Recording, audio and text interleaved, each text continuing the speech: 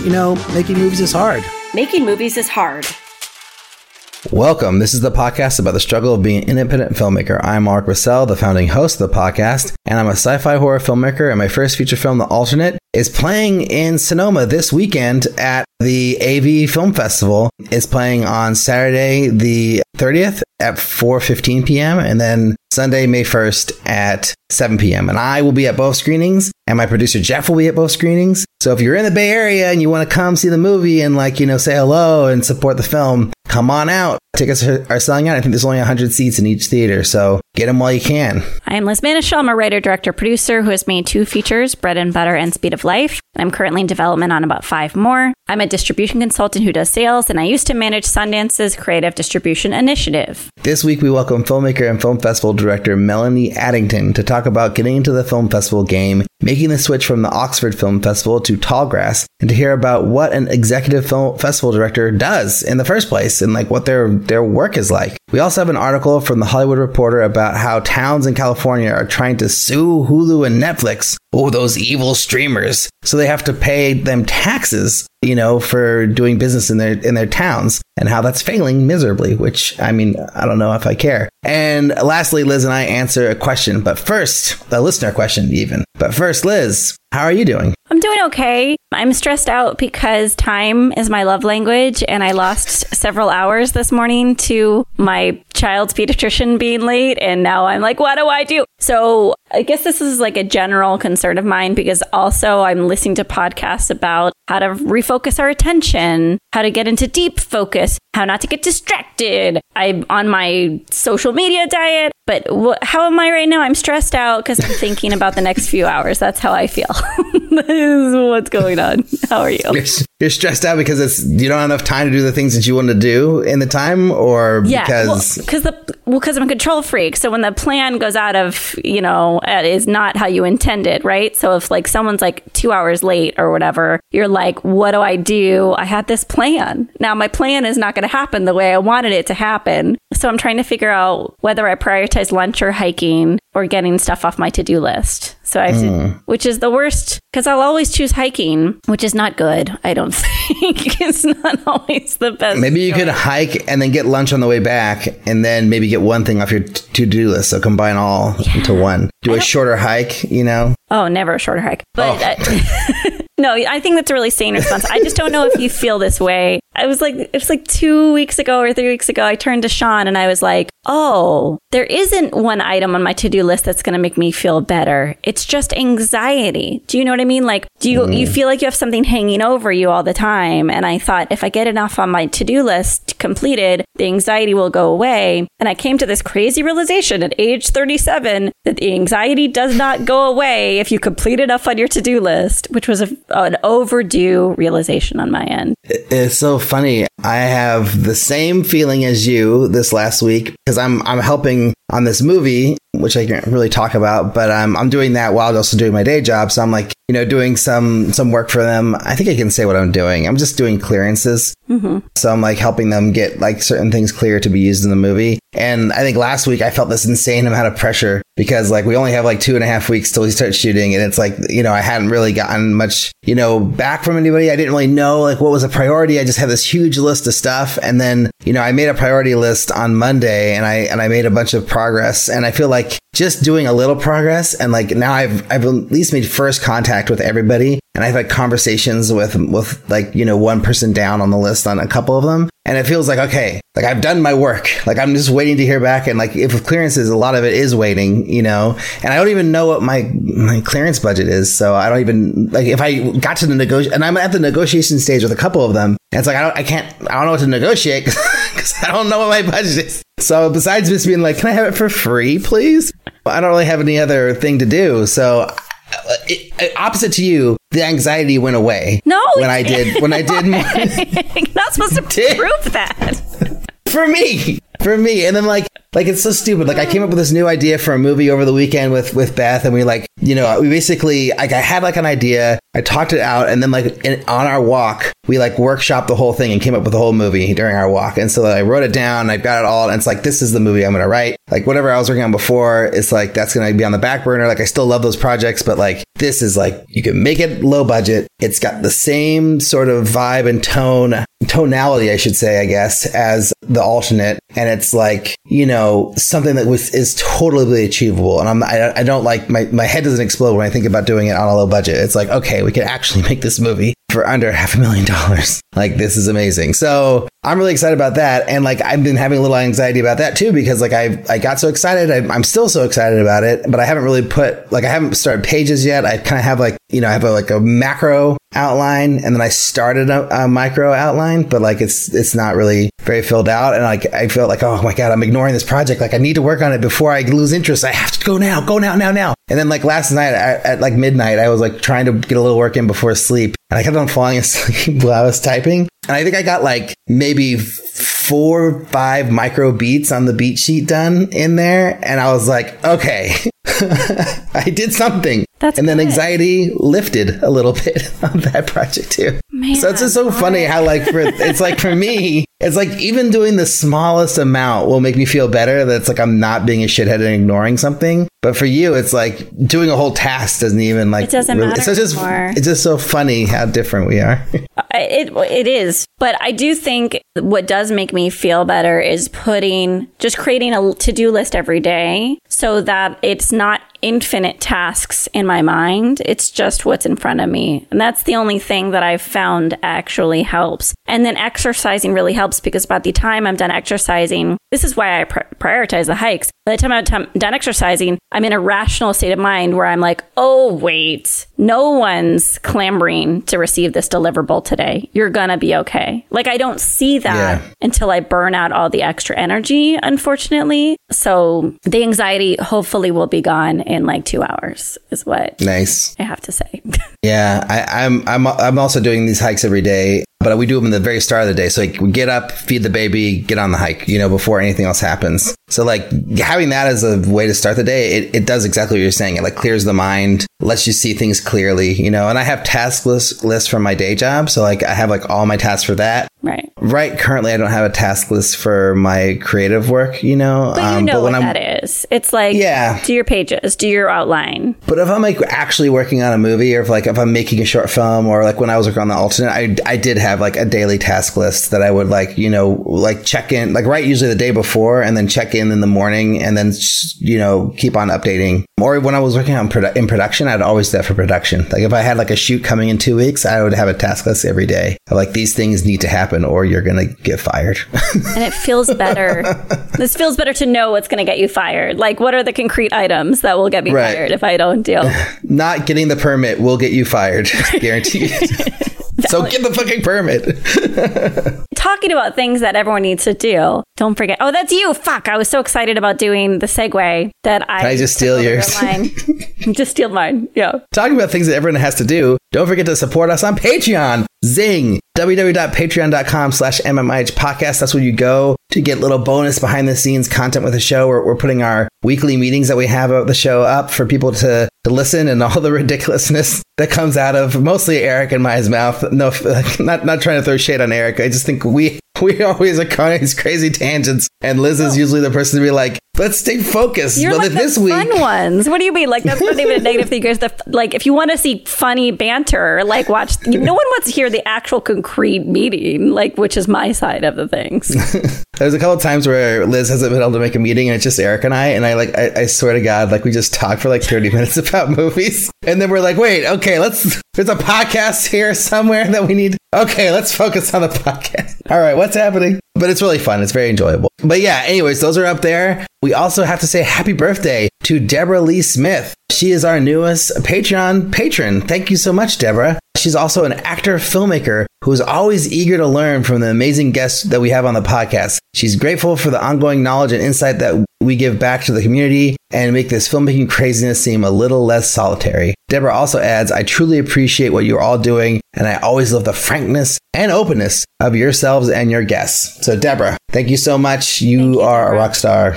It's amazing. We're getting so much Patreon love these days. It was incredible. So thank you all. Also, we have an AMA happening, guess what? Today. So if you want to join, jump over to our Patreon page and join these lovely people. There is still time, people. If you're listening to this at 7 a.m., there is still time to make the AMA today. At what time is it, Liz? 1:30. 1:30. On the 25th of April, Pacific time, 1:30. So if you're listening to this, you're drinking your coffee, it's like 7:30 in the morning. You know, you're one of those people who listen to the podcast first thing as soon as it drops. You've got a few hours if you're on Pacific time to check it out. Also, make sure to check out Jambox.io, a new royalty-free music and sound effects company with an emphasis on high-quality cinematic cues. They offer customized plans that fit your needs, and they focus on working with composers on an exclusive basis, so you won't hear these tracks popping up on any other platform. Also, you can use our promo code MMIH when signing up to get a 20% discount on your subscription. And as of now, no one has subscribed using our promo code. So I'm putting it out into the universe, whatever. Like, we can't control what people do, but it would be so great if at least one person used the MMIH promo code to sign up for Jambox.io. So I don't feel like I'm wasting these guys' time, although they are getting free advertising or whatever, because we only get a percentage if someone signs up. Anyway, whatever. But someone should check it out. But without any more stupid commentary, here's our chat with Melanie Addington.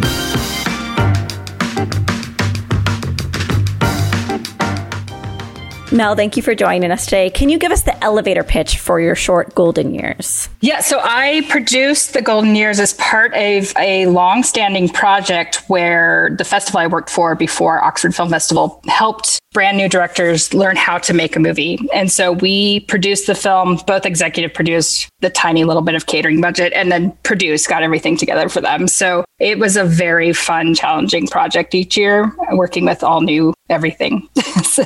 And then how many days did you shoot? We only shot 2 days and then some pickup shots. It was a very simple shoot, but there were a lot of rehearsal days because the director had a theater background. So he and the two actors just really got together and rehearsed a lot before. What can you speak of with regard to the budget?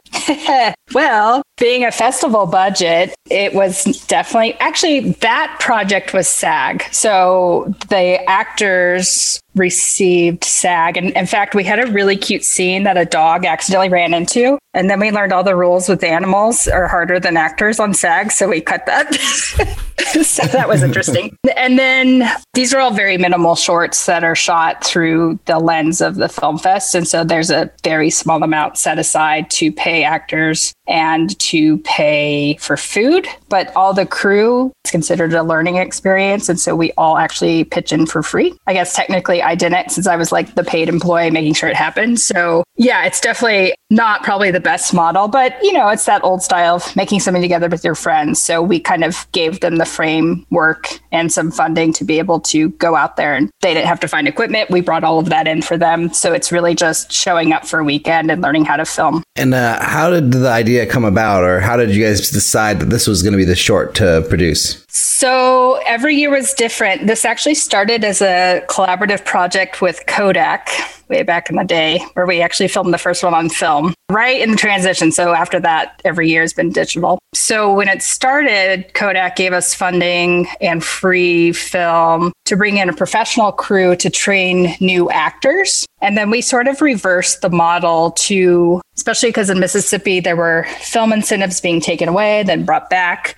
And the main problem with the state was that all the crew moved to Atlanta and New Orleans. So we had to rebuild our crew base in the state. And so this was us trying to help strengthen that and teach people that maybe can't take a film class or whatever. This gave them a free weekend to try it out. So it really shifted gears from its original point. That's interesting. How long did y'all spend working on this specific film from it being brought to you to its release into the world? Yeah, because I don't think I ever we had a filmmaker, a scriptwriter actually had several films that had been made of his shorts play at the festival the year before. And he said, "Oh, are you ever looking for scripts?" And I happened to mention we do this community film. So that was 2 years out. And then the year before, he won or was runner-up. It's been a while.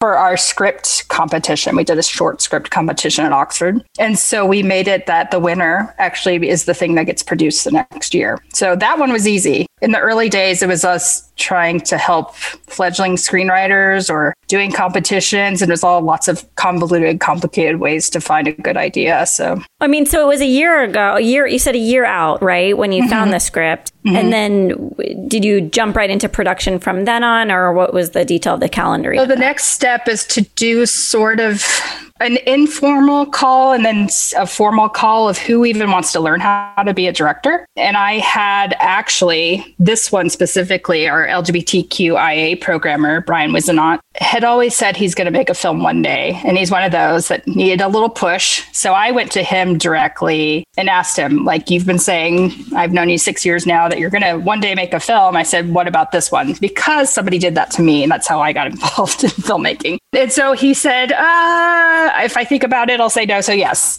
And I roped him in at a random party in the corner. So this one was really easy to come together because reading it, we knew instantly our two friends, Johnny and Susan McPhail, who are professional actors and who are SAG, were the perfect couple for this. And so of all the films I've produced, is probably accidentally the easiest, other than a stage director learning what a frame is. I think that was our biggest challenge, was the cinematographer and our fledgling director working together. And then compared to all the other projects you've made, how difficult was this one to make? Yeah, well, I still have one that I've been working on for 8 years and still hasn't been released. So that's my 11. So maybe like a 4. Well, jumping into like our main questions, I make some of our guests do this, and I hope you don't mind me putting you on the spot, but can you kind of like tell your own story, define yourself? Because in addition to like heading film festivals, you're a producer, you're a writer, you're a journalist. I'm just trying to kind of figure you out in your entirety. Great question. Okay. Me too. Thank you. Why don't you tell me, Liz? Go. I don't know what I am. I loved films. I saw Howard the Duck when I was 7. And yes, I know. But I was like, how did they make this movie? It was just magic to me. So I kept learning. So I started as a writer. And then when I got into college, I was an English major and a film minor. And they didn't have a film critic on the school paper. So I thought I would start writing because that was an easy way to see films for free, which still is. So that worked out. But I was destined to be a teacher, and that didn't happen. So I really randomly fell into news reporting while volunteering at film festivals, totally oblivious to the idea that I could even help shape one ever. That was not in my head. I had friends that were filmmakers in high school and college. So I was like, cool, I'll watch it. And so it was just very random what happened in my life, because I have sort of 3 loves. I love higher ed. In fact, I got a master's in it, which I really don't use. But I was working on campus, and I was a reporter, and then I was volunteering with the Film Fest. And my life kept sort of shifting back down to the stuff that really mattered. And for me, that was the film component. So really, like, I worked for a pizza magazine for a while, which, believe me, I still love pizza. That hasn't changed. But I really, really just loved writing films, writing about films. And then really, I tried my hand at directing and learned I'm not really a director, but I loved the idea of making films happen, knowing that you were the one that thought of that location, or you found this person to work on it. And that's what made it, I just love that whole idea of producing. So did that answer that? I keep wandering off. No, it did. I mean, I want to know how Oxford and Tallgrass came into the picture, but I also feel like I'm hogging you. So Ulrich, jump in and then we'll get to it after. I was just going to ask about Oxford, because you were there 17 years. You were the executive director for 5. Why, after being there for so long, like, why did you decide to move on to Tallgrass? Like, what was it seems like you were like kind of an institution at this festival, and then like suddenly you're at a new festival. So I'd love to hear about that decision. Sure. It was a few things. I moved around the entire country my entire K through 12 years. My parents were always moving. So it was wonderful. And I still love moving. I love experiencing new places. But my son, I really wanted stability for him. So once I moved to Oxford, he stayed in one K through 12 system. Well, then he graduated, and I was like, well, that was my tie here. And I still love the town, but it keeps getting more and more expensive. It was really hard to live there. In fact, anyone that was a worker there, not a student funded by a parent, there was nowhere to live. It was so expensive. And so I had been to Tallgrass years ago when Leila Met O'Connor, amazing Mama Film now, she was running it, and I fell in love with it. I don't know why. It's something gritty about it. It's a little bit like Memphis, but like a little bit nicer, a little Midwestern values. But it's just so nice. And it's literally the most affordable place to live in America. Don't cut that because I don't want anyone to know that.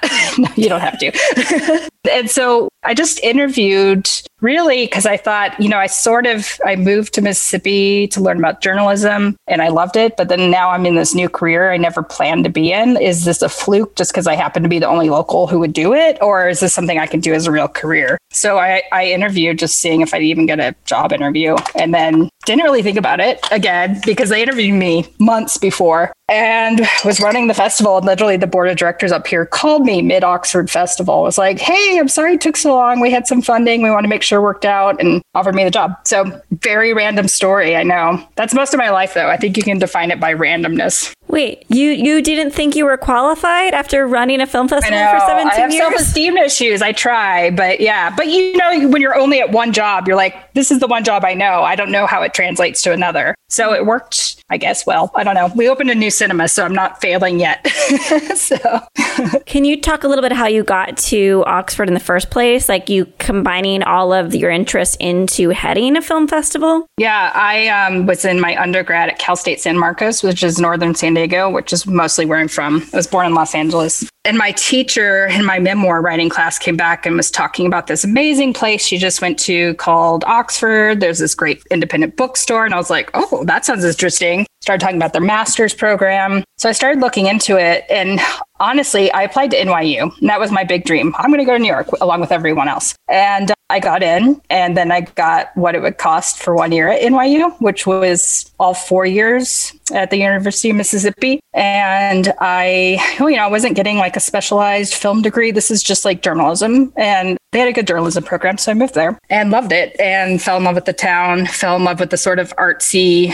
It was very much a writer's haven. There were like 2 filmmakers when I moved there, but then the festival started. And I just really, if you ever go to Oxford, it's a very special little place. So, but you still haven't told us how you got to be. Thank you for keeping me on cue. I'm terrible at that. Well, it's my curiosity that's doing it. Yeah, it was all very random. I mean, I was working on campus and then I finally got a job as a reporter, which was, my dream from the start, which is why I was there. So when that finally happened, it was very exciting. But then I got a job at a pizza magazine and all of a sudden, literally the entire world opened up because suddenly I was traveling all over the world, going to Italy once a year, doing all this video work and social media and all this stuff. And it just made a lot of sense when the other 3 volunteer co-directors at Oxford were like, we can't do this anymore. We're too busy. This is getting too big. I was the one that stepped in and said, I honestly love this and it still lets me write. So I'll do it. And so it was really sort of a fluke at first, but then I obviously proved myself a few times. So just for someone who doesn't really know anything,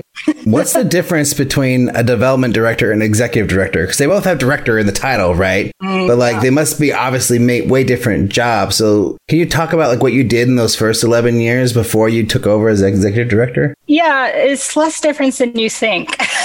The development director really is in charge of a lot of the fundraising. So developing out the sponsors and the community partners and doing a lot of that stuff. And so when I took over as executive director, I already had those relationships in place. And so it was really just building upon that, also adding some grant writing, also sort of looking at the larger puzzle of the festival and going, okay, this is all the pieces. Now, programmers do your part, hospitality do your part. And so just producing, really, it's all just producing. It's really the same. I'm trying to figure out which question to ask you. Well, let's talk a little bit about programming and like how films are picked to play, because I'm curious. Like, I know programmers put forth titles that they want to go through, but are you like the ultimate decider? Are you screening alongside with them? How does the ED factor into all these decisions regarding programming? I think it really does depend festival to festival. I usually helped with opening and closing, and if we had a centerpiece, and then the occasional special film. My role really for the programmers was to navigate the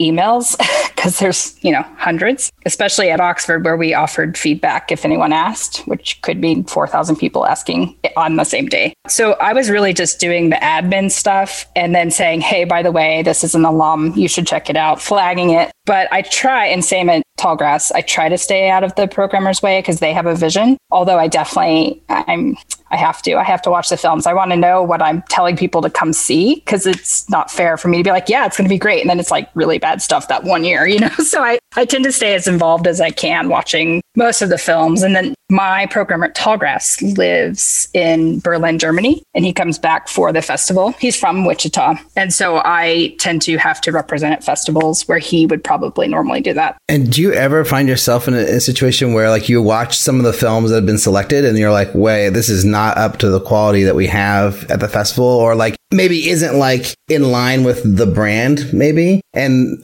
has that ever happened? And then what do you do in that situation? Yeah, no. So our brand is stubbornly independent. So I think maybe if something's too big and about to be released the next week on Netflix per se, I would probably ask why we're giving a slot away to them. But in general, everyone has a different opinion. And just because one film's not my cup of tea doesn't mean it's somebody else in our audiences. And that's my programmer's job. So I have to trust him and hope that's really going to work out. And the ticket sales show repeatedly that it did. So I remember when the pandemic started, you wrote a piece for Movie Maker, Filmmaker. I always get them mixed up. Oh, probably Movie Maker. Probably Movie Maker. Yeah. About the importance of regional film festivals. And can we have a little taste of that here? Can you talk a little bit about why you believe that we shall be supporting regional film festivals, which is an argument I want to amplify for what it's Yeah, I studied art history alongside film in school. And where American art really took off was when people actually bothered to leave New York or LA and see what the rest of the country was about. And regional painting exploded. Most people don't know very much about Georgia O'Keeffe's New York art, but they know a lot about our New Mexico art. As a weird side example, the same thing has happened in filmmaking. Once the equipment was there, people realized they didn't have to be in two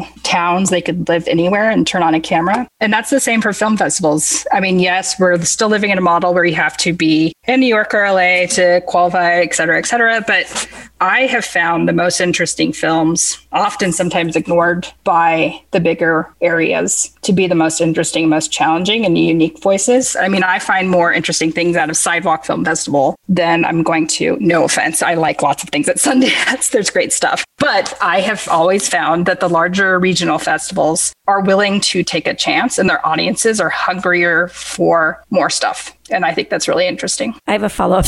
I'm just going to ask it. I'm starting to do sales, but folded into that is sometimes some festival repping. And it's very interesting to watch that in a more intimate vantage point, seeing where nepotism takes hold and where it doesn't, and where it's not nepotism, where there's actually people screening the work and there's actual communication and back and forth between filmmaker and programmers. Can you talk a little bit about the open doors of the Regional Film Festival and the willingness to accept content that doesn't come from Cinetic and Submarine and whatever? Yeah. I think a lot of that goes to Film Festival Alliance and really trying to, in the past 10 to 15 years, say, hey, let's be more ethical and treat people. And also, I think at a lot of regional fests, they start it in their hometown because they're the filmmaker. And so they care about the filmmaker, if that makes sense. And so I think there's a lot of that sort of cultivation locally that makes you want to try stuff out and be more experimental. And also you don't have the same type of fiscal sponsorship you have to worry about at our larger fest where, L'Oreal's not going to call me in Wichita and be upset that we showed a animal factory. Like it's just not going to impact as much, but it will impact the audiences. That's a really random way to answer that, but if that works. So in switching from Oxford to Tallgrass, did your approach to being an executive director change at all? Did you have to adjust to a different type of film festival, or did you just sort of take your indie spirit and, transplant it over to Tallgrass? Well, I was stubborn before Tallgrass, but no, I mean, it is a different structure. One, I was in a small town in the South. Now I'm in the exact middle of the country in the largest city in Kansas, which is a very small city in most places. But it's number one, there's different sentimentality and thoughts of Midwesterners and Southerners. Somewhat. There's also similar. So really for me, the festival structures differently with how many staff they have, what they do. There's certain things that they do that I already knew about and liked. And then I was already doing that. Like their hospitality is always stellar. They take care of the filmmakers in every way they can. So there was stuff that I just said, oh, that sounds great. Let's keep doing it. And then there was stuff that was really part of the larger national conversation. Seasonal workers weren't paid very well. So I'm slowly increasing that. So trying to improve upon things that I think we're all learning at every festival right now. So yes and no is my answer. I want to talk a little bit about you as a producer. How do you build your day? Like, how do you schedule out your day when you are overseeing a film festival? You have a family, and this is not a uniquely female question. I'm just, and it sounds like you really enjoy artist support when you produce. So I'm just trying to figure out, how do you find the projects, and then how do you carve out the time to support the projects? Pre-pandemic, I was a lot more organized. And, like Monday from 8 to 4 was this. And then, it was ridiculous. Now I'm just sort of chaotic and things keep happening. I honestly haven't been looking for a project since the pandemic started. One, because I'm still trying to close out this documentary feature that just keeps getting shifted to different places. And two, pandemic burnout and life is exhausting. My husband has asthma. I'm, disabled. And so there's a lot of high risk factors. So I kind of just stopped looking for projects. But then everyone else started thinking of new ideas, and they're like, oh, Melanie's supportive. So I've actually been approached a lot more than normal the past year. And I think the positive of that, because I've slowed down a bit, is that I have the time to read and think and say yes to only what I really think I could add value to. Before, when I was new, it was like yes to everything because you want to learn and experience. When you come on, like you're saying, like you're selecting these projects and like deciding which one to come on to, like how does it work? Do you like join the team kind of, as one of like, as an indie filmmaker? Are you coming in as like, no, I have a rate and this is what I charge. This is a contract. Like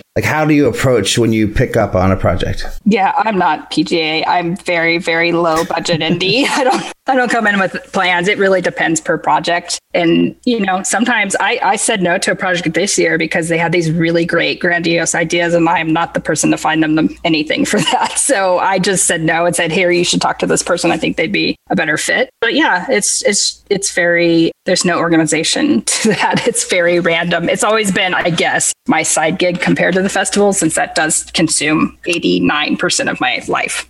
An unformed question. Hopefully it will be formed for the time. Well, it'll match my unformed answers. That's fine. I mean, it's a conversation after all. What would be an ideal ecosystem for fostering creative voices? I mean, you've been a part of these film festivals. You produce content. You've written about content as a journalist. So I'm just trying to figure out, like, all of us are kind of drowning, trying to break out, so to speak. And a lot of us don't really take a lot of time in fostering like what the actual vision is. So I'm just curious what you would see as an ideal atmosphere for creating art. I don't know if this is ideal. This is what I've been trying to do since I moved to Wichita, because all of a sudden, where I'd been doing a lot of pre-production work in Mississippi, mostly locations, extra casting, that sort of stuff, I don't know anyone or what AV equipment we have here or anything. And so since I had the power of having tall grass behind me, started a film alliance. And I was like, I'll just bring them all in one place and then I could start learning. And what I learned very quickly is that what we're seeing in the regional scene specifically are the people who couldn't afford to move somewhere and afford film school, but they're trying to figure it out, is that they need someone to say, okay, here's the pieces that you're missing. Let's start educating you locally. So we're literally doing different classes every month with our locals. And this is not students. This is 18 up that didn't go to film school. So these are the adults at 40 trying to pick up a camera for the first time and really just cultivate this idea. And in doing so helps me, because then I'm like, okay, this guy's a really good script writer and this one's a really good. And so just kind of pulling all these pieces together locally and asking them, what do you want? And just giving them that back along with stuff that I think they need that they don't know yet. So just trying to cultivate people around you. What is it? Mark Duplass always says, like, pick up a camera and go make something with your friends. It's the same at the larger level, where then you have to start figuring out financing and marketing. You still are trying to make stuff with people you like. So I want to ask a question about like vetting film festivals and like how filmmakers should be selecting which ones to apply to. Like, and like, is that important? Like, or I mean, yes. It obviously is, because we can't apply to every film festival in the world with our movies, right? Like, oh my gosh, filmmakers throw so much money away. Like, oh my gosh, if like my entire heart is set on this festival, don't submit to anything that accepts or is before that if you know you're not going to play it. That's like step number one. You throw away your money. Step number two is, no, nobody's impressed by your 200 laurels of awards mills. Thank you. All Thank I do you. as somebody watching this film is go, ooh, red flag. It makes it worse, right? Yeah, it makes it worse. It says that you don't know how to research. You don't know how to think about what matters for your film and cultivating your audience. It says that you don't really know what you want. You're just throwing it against the wall. It says you're not professional to me. If somebody is cultivating something, and like Liz, can I say this? Like Liz had a film that we ended up not being able to play, but we were in her trajectory, we were in her plan, and life changes. It happens. And she communicated with us instead of waiting till we announced. But it's still like a big regret of my life. but you communicated, and look, we're still friends and we're still talking.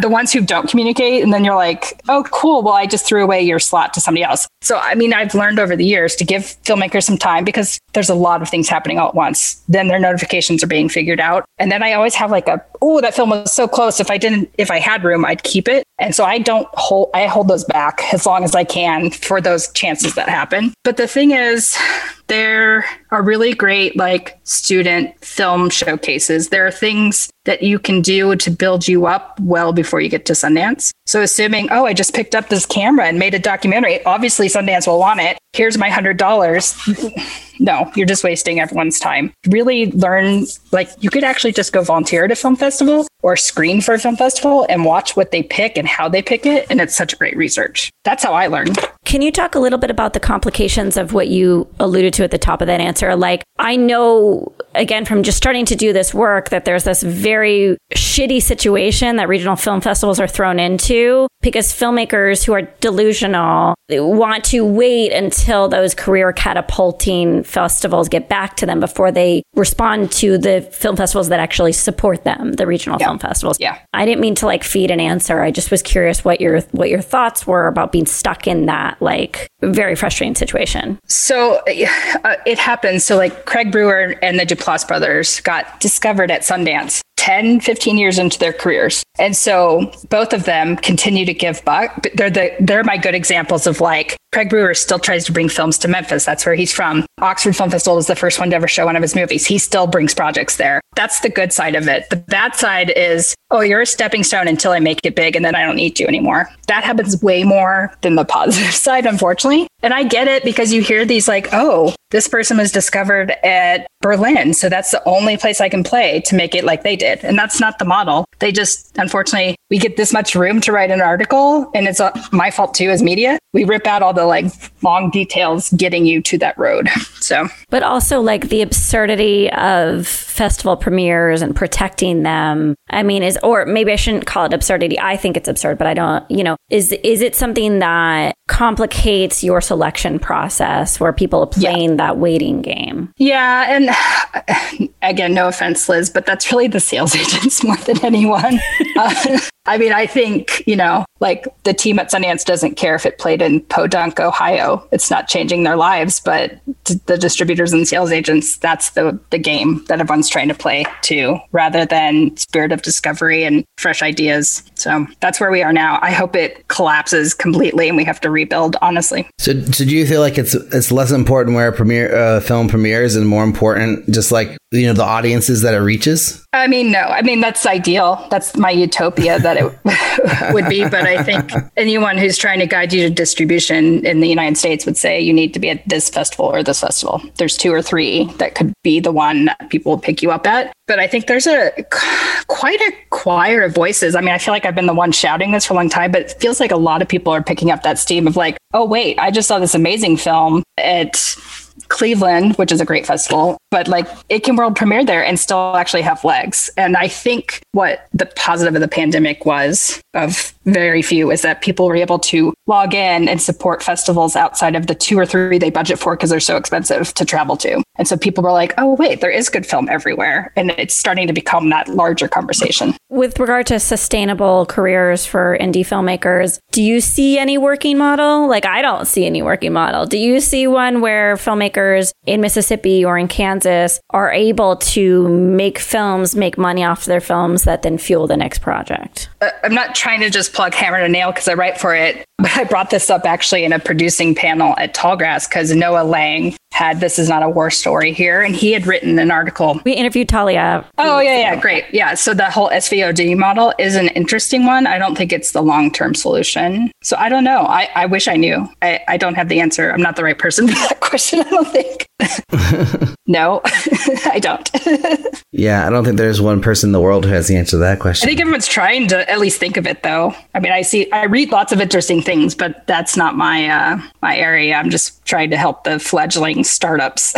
So, like, as filmmakers come to you, I'm sure they've asked you that question. How do I make money? How do I do this long term? Do you have an answer that you usually give them?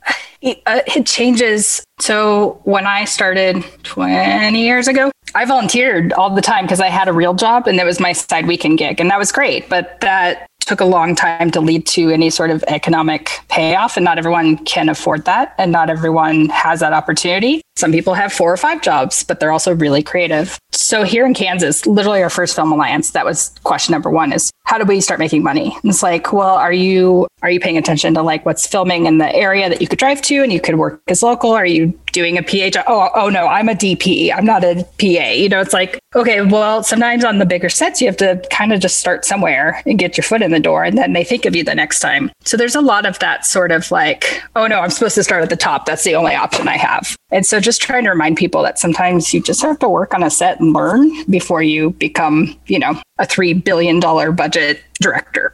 So yeah, and I think also just like realizing that $3 billion budget director thing is only for a very small percentage of people, and that's okay. You know, like not everybody has to make movies with big budgets. Like you can make movies on, you know, micro budget for the rest of your life and, you know, tell fulfilling, interesting stories. And I think that's one of the things that, like, you know, I'm seeing, or we're seeing through the podcast, you know, some of the people who are continuing to make movies are making them at these like really low budget levels. Yeah. And not like doing $5-10 million movies, you know, because like where are those budgets coming from? You know, like very, very small places, very few places. Right. I think that's always been an issue, especially in indie film, is like who's going to just underwrite that sort of large chunk when they could probably have some return on like 500,000. Yeah, I think that's the penultimate question in our field. Well, as a producer, you know, do you do any fundraising? And like, if so, like, what are your sources for the funds? Like, do you have like certain investors you go to, or certain like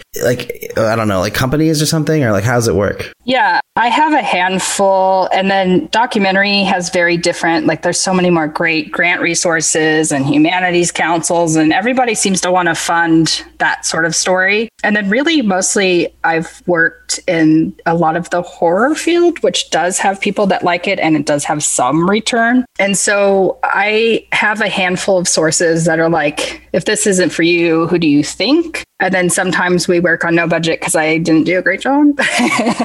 So, yeah. And then I've crowdfunded 3 times successfully. 1 time I failed. And I learned a lot from all 4.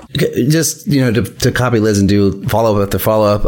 Looking back, like, can you see why that one crowdfunding campaign failed? Like, was there something that you did differently? Or was there something different about that project that ended with that result versus the successful result of the other 3? Yeah, it's my difficult documentary that's still not out. The first crowdfunding, I actually had an amazing producer. He worked at a big studio and then retired to Mississippi and loved the idea, was kind of personally funding it, brought in a couple investors, but we needed some more funds. So we decided to do, I think it was Indiegogo. No offense to them. That's not why we failed. But we have a very difficult subject, and I won't name him because he watches me on the internet constantly.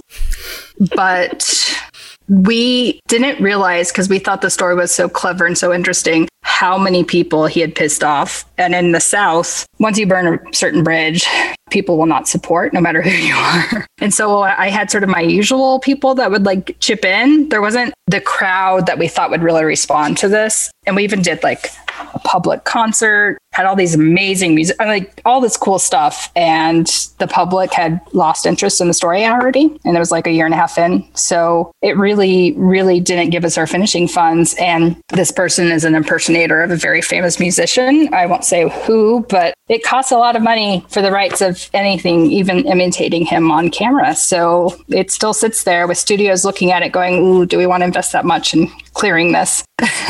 So yeah, that's why. It was really the the subject and more than anything. All the others, we kind of do the usual. My Kickstarter one I did, my first one, Where I Begin, which is a feature, was really successful because, and this is so sad, and I don't think they would do this today, but at the time, I guess 15 years ago, they're like, a film in Mississippi? Who's doing that? And so they featured it on the front of Kickstarter, look, people are making millifies other places. It was like, okay. I mean, we got eyeballs outside of eyeballs we could ever reach. So it was wonderful. Ark, I'm ready to go to the next set of questions. Are you ready? I have one more question, which I just have to ask because, being such a, so rooted in film festivals, when you get into a film festival as a filmmaker, there's all this advice to do all these different things, print out brochures, do this, reach out to these, newspapers to write about your film, blah, blah, blah. What do you think is the most valuable thing to do as a filmmaker, once you get into a film festival? Talk to the locals who showed up to your film and ask them for their feedback. I had one filmmaker out of 45 features this year bring a survey with her to hand out to her audience and capture their emails. One. And she used to work at a film festival, so she knows. It really, you can be written up in the local paper, and sure, that drives sales for sure. But if you're a jackass or don't show up to that festival, you're just a film they watched and they can't even remember what year or what title. It's like that thing. But if you're the one that was there and you're like, oh my gosh, thank you for coming, and talk to them really one-to-one, go afterwards in the lobby, show up at the party and talk to the people that are your audience. If you saw them, those people become beloved. And I know Milan was on your panel. He was just a juror at our festival, but he, his whole thing at every festival is to really be present and people remember him because we had all these amazing Liz Cardenas, who won last night for 7 days at Spirit Awards. She was there, but she's more like me. She's a little more, a little introverted. She can be more extroverted, but Milan Chakraborty is sort of everywhere. There's a presence. It's the jumpsuit. He is remembered everywhere. Yeah, it's the clothing a little bit. Yeah. And I've tried to tell this to filmmakers. People remember personalities, not necessarily your film title. I've seen thousands of films. I don't remember all the titles ever. Do you remember Chris Gore's book, The Ultimate Film Festival Survival Guide? Okay. So I remember reading that before my festival premiere, and he was talking about, I can never say his name, Todd Stolen, whatever, the most amazing filmmaker ever. Happiness. And he was talking about Miranda July. He was talking about all these people who had a distinct look. And he was like, that's what you have to do. You have to get a crazy haircut or dye your hair, and you have to do anything you can to stand out. There's no question. I just wanted to share that. No, it's right, though. Unless you hit that superstar celebrity where everyone recognizes you, yeah. Milan has it right. John Wildman out of Dallas has it right. He always wears a suit and tie. And I'm like, ugh, I wear a t-shirt and jeans like everyone else, and nobody remembers who I am. So.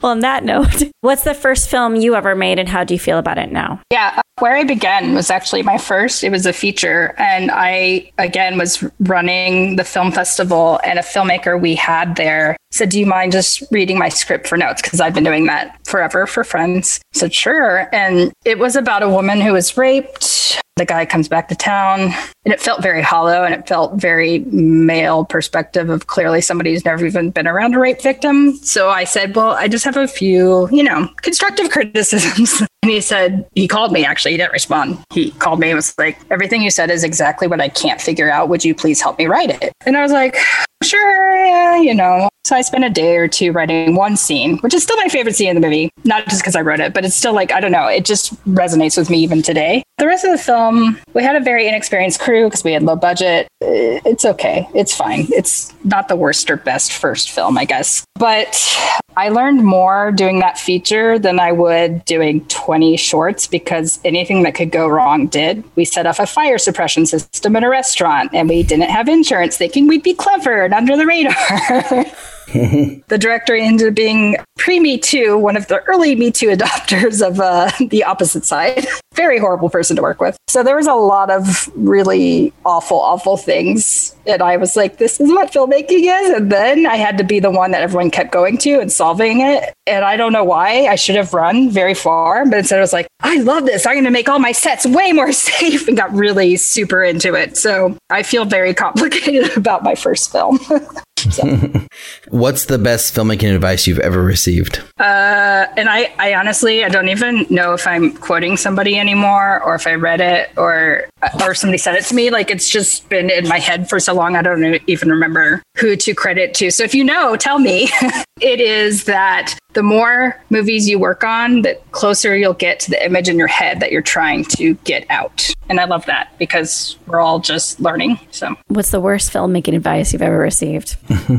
Some do. Yeah, I don't know. I wish I had one go to. I guess maybe, I don't know.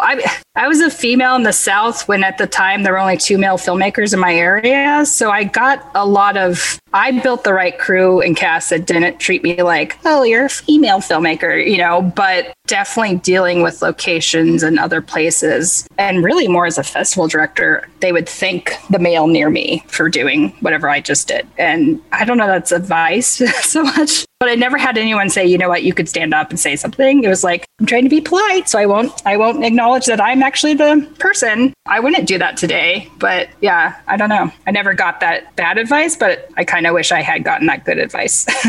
Do you have a goal as a filmmaker?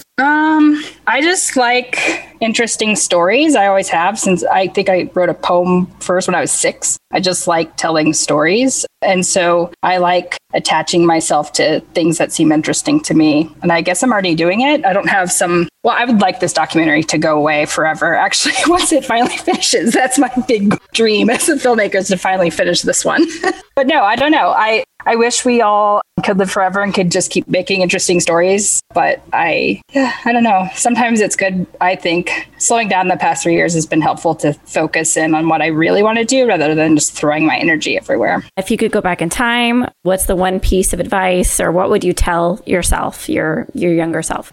Yeah, I don't know. I think I would have done exactly the same because it's all been sort of all learning and leading to the next thing. I don't know. I mean, I love that I moved to Mississippi instead of New York. I love that I left LA to become a filmmaker. I love my story. It's weird and it's opposite of almost everyone else. So I don't know. Maybe pick up a camera in high school instead of waiting till your 20s.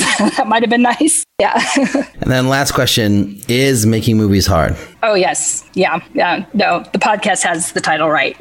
So, yeah, of course it is. That's why I think, was it Chris's Film Fest Secrets? It says of all filmmakers, like 7 out of 10 will never make a second film. There's like a huge number. Like they'll try it once and they're like, I'm good.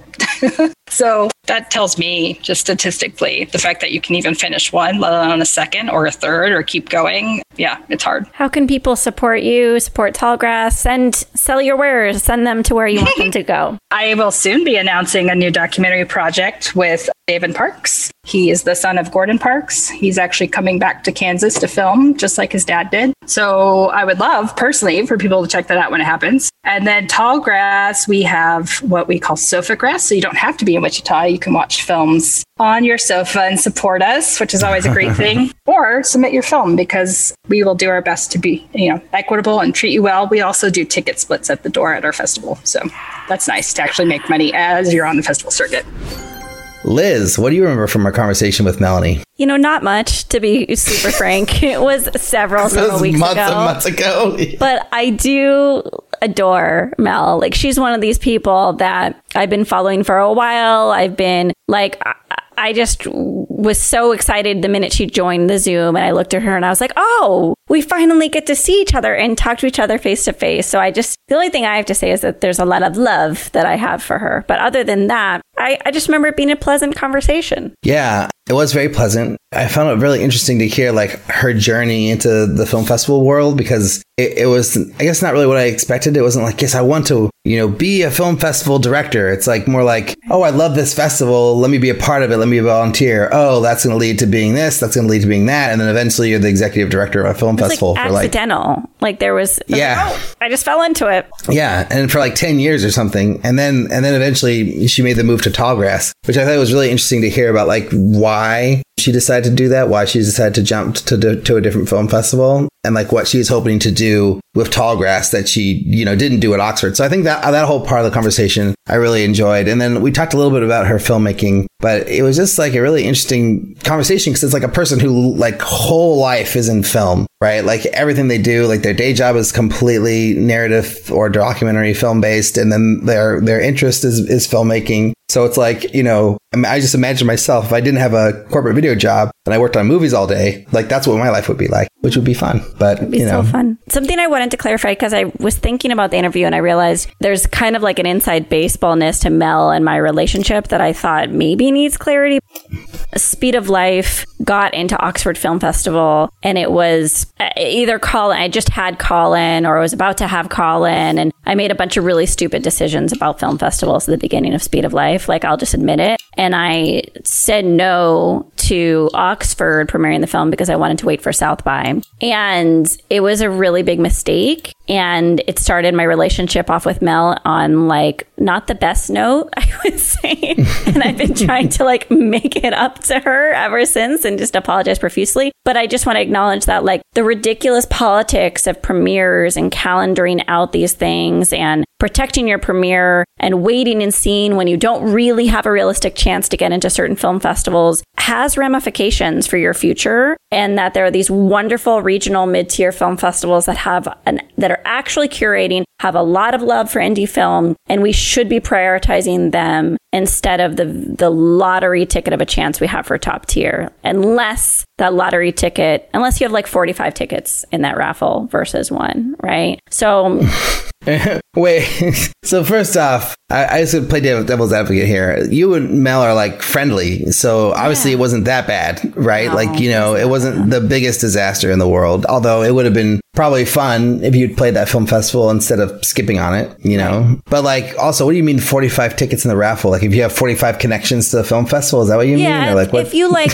have XYZ repping your film and you get into a mid-tier film festival, but you're waiting to hear from a top tier, like, I get playing that game of leveraging and waiting and see, or even forgoing the mid-tier to have a chance at the top tier. But I still think that and I've mentioned this before, like, if you're going to get into TIFF, you're going to find out that you get into TIFF like months before everyone else, you know, or you're going to have representation or a teammate who's giving you a heads up through the festival that you have a good chance of it. It's never going to be you get notified on the notification date from a top tier film festival. So because a lot of filmmakers don't know that, they prioritize the wrong film festivals in the ways they calendar submissions. And so that's what I think is the big problem here. And I want to admit that I do festival consulting now, which is so funny, but I've made all these horrible mistakes in the past. And that's why I'm consulting, because I've suffered for the wrong decisions. Do you think that it's a wise move for certain films to like go after the big tier for 1 year? So like you just go for Sundance, for Tribeca, for South by, for TIFF, or whatever, all the big ones. And then if you don't get in to any of those hot ones on your list, then you like wait. And then, okay, now I'm going to submit to these regional ones and then start my film festival run later in the season. And then I'll be able to hit everybody, you know, in a full calendar year. I think people submit too early. They shouldn't submit rough cuts. We've talked about this before. Wait till your film's done. And the goal would be to calendar it out for you to start submitting in the summer so that you are submitting effectively to top tier film festivals first if you're submitting this summer. Because you're submitting to TIFF, you're submitting to Sundance, you're starting with those fall festivals, right? And then at a certain point in March, unfortunately, is when that decision of South by versus some really wonderful regional festivals come to a head. So I think it's actually really good to just calendar out so you're not doing all top tier 1 year and all medium mid tier the next year. Because so as a distribution consultant, every single conversation I have with a client is them saying, I'm exhausted. I've been doing this too long. Just put it out into the world. And you're exhausted because you spent 2 years on the festival circuit, I think, you know, and 7 years fundraising and 25 years making the movie. So if you can calendar out so you save a little time for yourself and exhaustion, I would do that. Nice. Love it. Yeah. But in other updates in the world, we have a news segment today and for life. This week's article is about how Netflix and Hulu are being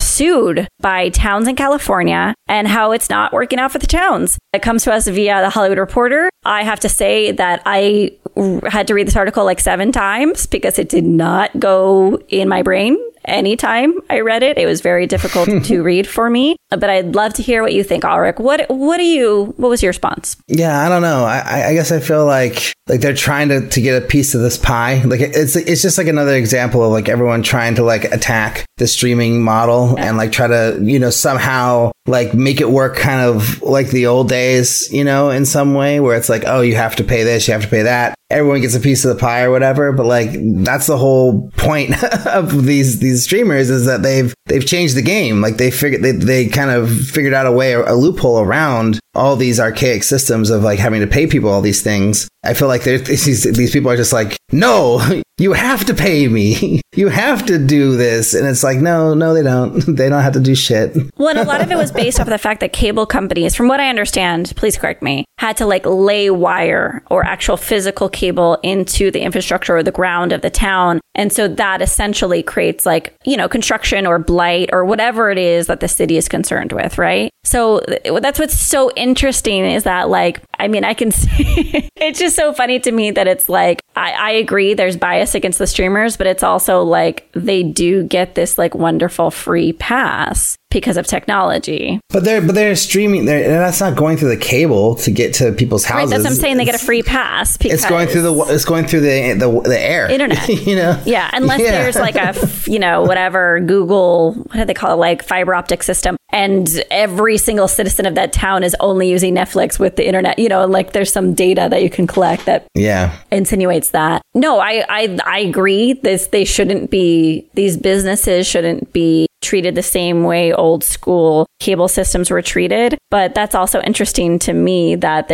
I didn't know there was a tax towards cable companies with regard to these kind of things. That is interesting. Well, it's funny. It's too bad for the cable companies, you know, until they start taxing the internet. I don't really know, I don't know what else to say. And also, I think what's a little bit odd about this is you look at things like PBS or like Sesame Street, for example, when Sesame Street wasn't on HBO, but it was on PBS I mean, I know it splits now, but when it was entirely on PBS, like that was a public good. There was a public television. There was a public television, station channel that was providing education for children. So that also bothers me too, in that maybe there's complications to this that we are not even aware of, but that's something that culture was providing. The town was being taxed by the city. Anyway, I don't fully understand it, but I think the nature of television isn't that it's an indulgence. It can be educational and it can be artistic and it can bring culture to a community. And so that's the way we could be looking at it, rather than it's like an indulgence tax or a sin tax or something like that, which it seems to be traded here. Right, totally. The thing that I care more about for Netflix and Hulu and the streamers is just making sure that people are getting residuals for their work. And like, that's a huge issue that I don't think has been solved yet either, because they won't release their data to anyone. And it's like, I don't know. I mean, I was just negotiating for use of a clip from a well-known TV show for this movie I'm working on. And the price was outrageous that they wanted per minute of the show is like thousands and thousands of dollars. And you're like, and then I was like, well, is there any discount? Like any way you can lower it? And they're like, well, people live off these residuals. Like this is like how, like, people are depending on the money that comes in from this clip, these clips being reused to pay for their. That was the line I was given. Right. I don't know if that's complete bullshit or not. Like, I mean, especially this show, like I think most of the people involved are probably dead. But maybe it's going to their family's estate, who knows? Like maybe that's what they're talking about. But it's just so fascinating, like the way that all works, and how like, all these streaming, entities are kind of like changing the game in a way, and like making it so people can't, get those sweet residual checks in the same way that they are now, or they have been for years. But what I really want to talk about is this question that we got from a brand new listener. So we got an email from Jason Spignoli, which is an amazing name, and I don't even know if I'm saying that right. Spignoli, who is a filmmaker, film teacher out of Queens in New York. Jason writes, "Hey Ulrich, quick question. Small world, but I heard about film shortage on your website and applied with my short. They accepted it. And funnily enough, I just listened to the episode of Lisa Donato where you all try to convince her to release her short online. Wondering when the right time to premiere would be, and should it be limited to a 48-hour window or indefinitely be available on their site? I ask because we're still waiting to hear back from festivals, but we're having our cast, crew, family, and friends screening on Saturday. And I remember one of you saying this could be the perfect time to have all those connected post it on social as soon as it gets dropped. I promise I will not continue emailing you daily. It just so happened that this coincidentally happened as a result of what you all shared. So again, thanks. Liz, this is like a huge can of worms email, which I'm like, I read this and I'm like, there are so many things wrong with what you're saying to me right now. So what do you think, Liz? Like, what would you say to this question? Yeah, I'm like trying to, because I'm also parsing it in a different way because I just had the mix for my short film, my horror comedy Witchy. And then also in February, I released a short film called Lena. So Lena was on the festival circuit for a year, and it took a year to do post-production and production. So it was like 2 years after the first day we shot, we released it. And I think that your audience, you're going to get the most amount of attention, of course, from an online, you're going to get the most amount of views from an online release. That being said, if you're waiting to hear back from festivals, like you've made that decision to like invest that money into launching it in those windows. So I wouldn't release it during your friends and family screening, because then you essentially drop out of consideration at those film festivals. And these are all things we talk about a lot. So I give my answer with the acknowledgement that film festivals will delay gratification for you. But you already chose that strategy and you already invested that money. So my encouragement is to wait and then collect email addresses, promote the short, promote everywhere it's going. And then when you release it online, you have a group of people from the cast and crew screening and their network to promote it to. Yeah. Like collect their emails, like get all their emails together. And then when the movie drops, then like email them all even before and like let them know that it's happening. But like the thing that was so bizarre about this is like the fact that you submitted to Film Shortage while you're still waiting to hear back from film festivals without a release date plan. Like Film Shortage is a place where you release your film out into the world, and it's like one of the ways that you can bolster the release, but it's not something that you do while you're still in film festivals usually, or if you haven't heard back from film festivals. But I mean, on the other hand, I have heard of people who have released their films online and do the film festival circuit at the same time. I just don't know how impactful that is.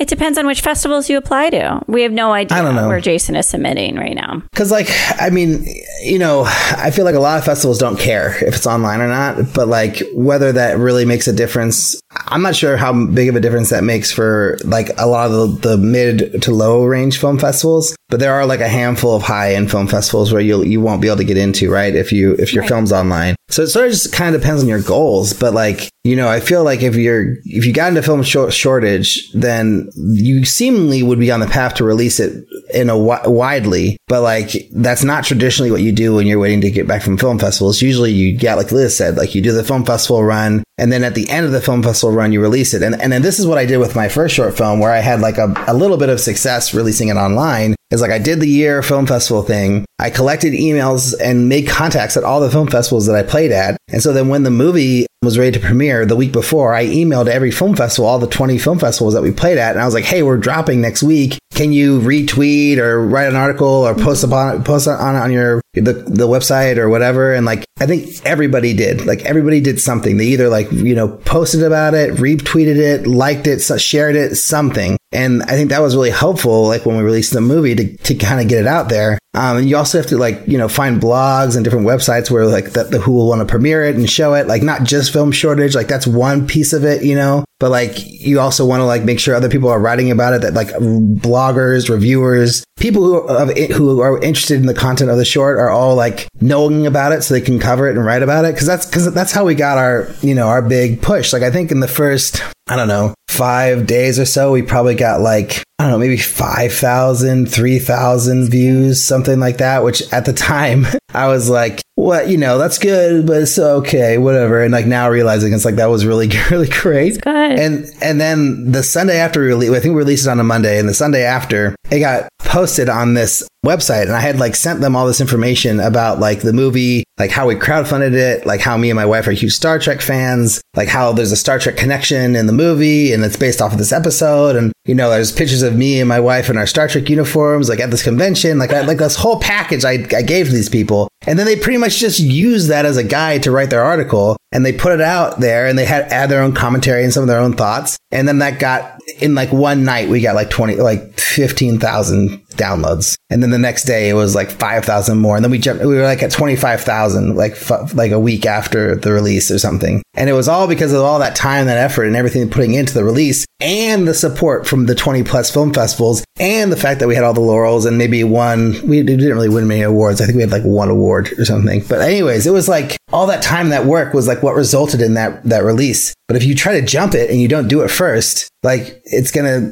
I don't know, like maybe 10 people will watch it. Who knows? You know, well, it's always going back to your goals, right? So it's like, I made Witchy, the horror comedy short, specifically to submit to horror film festivals. Like that was the entire goal, because if you're trying to kind of change your image, I'm trying to change my image from a micro budget storyteller to a commodity. Like I really want people to see me as a product, invest in me, the product Liz. Then I said, I'm going to do genre, because I think that's a way to kind of stand out and be bold and tell stories in a really interesting way. And I truly believe that programmers and screeners, even if they're interns, even if they're unpaid volunteers, they're committing to a life in this field, and they're going to rise up as well. So think about the people you're investing in when you submit to film festivals. You're investing in relationships, long-term relationships with people, whereas when you put it on YouTube, you may get more views, but you have no way of capturing that information. So just like you're saying, Ulrich, it's like you get every duck in a row, you gather information, you figure out your promotional plan, you figure out, does this fall in line with your goals for that specific film? And then you launch. But don't,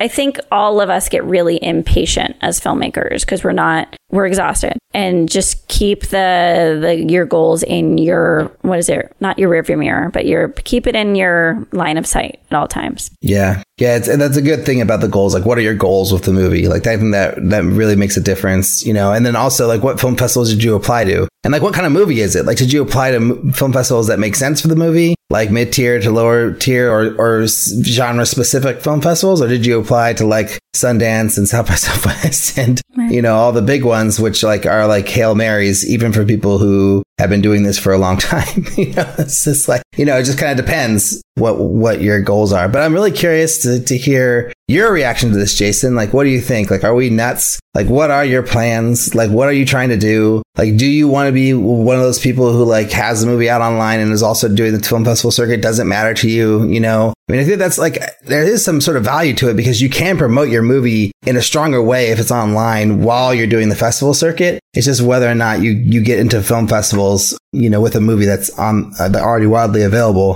Who knows? Maybe you will, maybe you won't. And a quick plug before we roll out of here. Eric Toms runs a Night of Shorts night. Eric Toms is our producer, and you should send your short to Eric Toms. And we're just going to give Eric Toms his email address. Do you think he'll kill us? I don't know. We should not do that without asking. All right, Eric Toms, if you are listening, which you should be because you're the producer of this podcast, you let us know if we could share your email address on the next episode so that we could promote Night of Shorts night for filmmakers like Jason to submit their film to get a little bit of love. But yeah, all of you can always send us a question, comment, or suggestion to podcast@makingmoviesishard.com. And if you like this show, you can leave us a review on iTunes. Check us out on Facebook, Instagram, Twitter at MMIH Podcast, YouTube at Making Movies is Hard Podcast. Check out our loves, the International Screenwriters Association. The ISA is an organization designed to connect writers with filmmakers through the programs they offer. They publish your logline to a network of industry professionals. They offer courses, contests. They have a top 25 writers list. Go to networkisa.org to sign up for free. Thank you to Melanie Addington for coming on our show. Thanks to our amazing producer, Eric Toms, who is going to tell us more about Night of Shorts night on the next episode. Thanks to our editor, Jeff Brymoot, for doing all the editing. He is fantastico. Thanks to all of you for listening, and talk to y'all next week.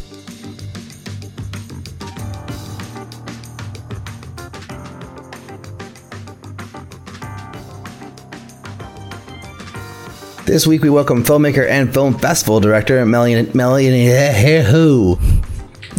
Wow, that was just really flew out of my mouth.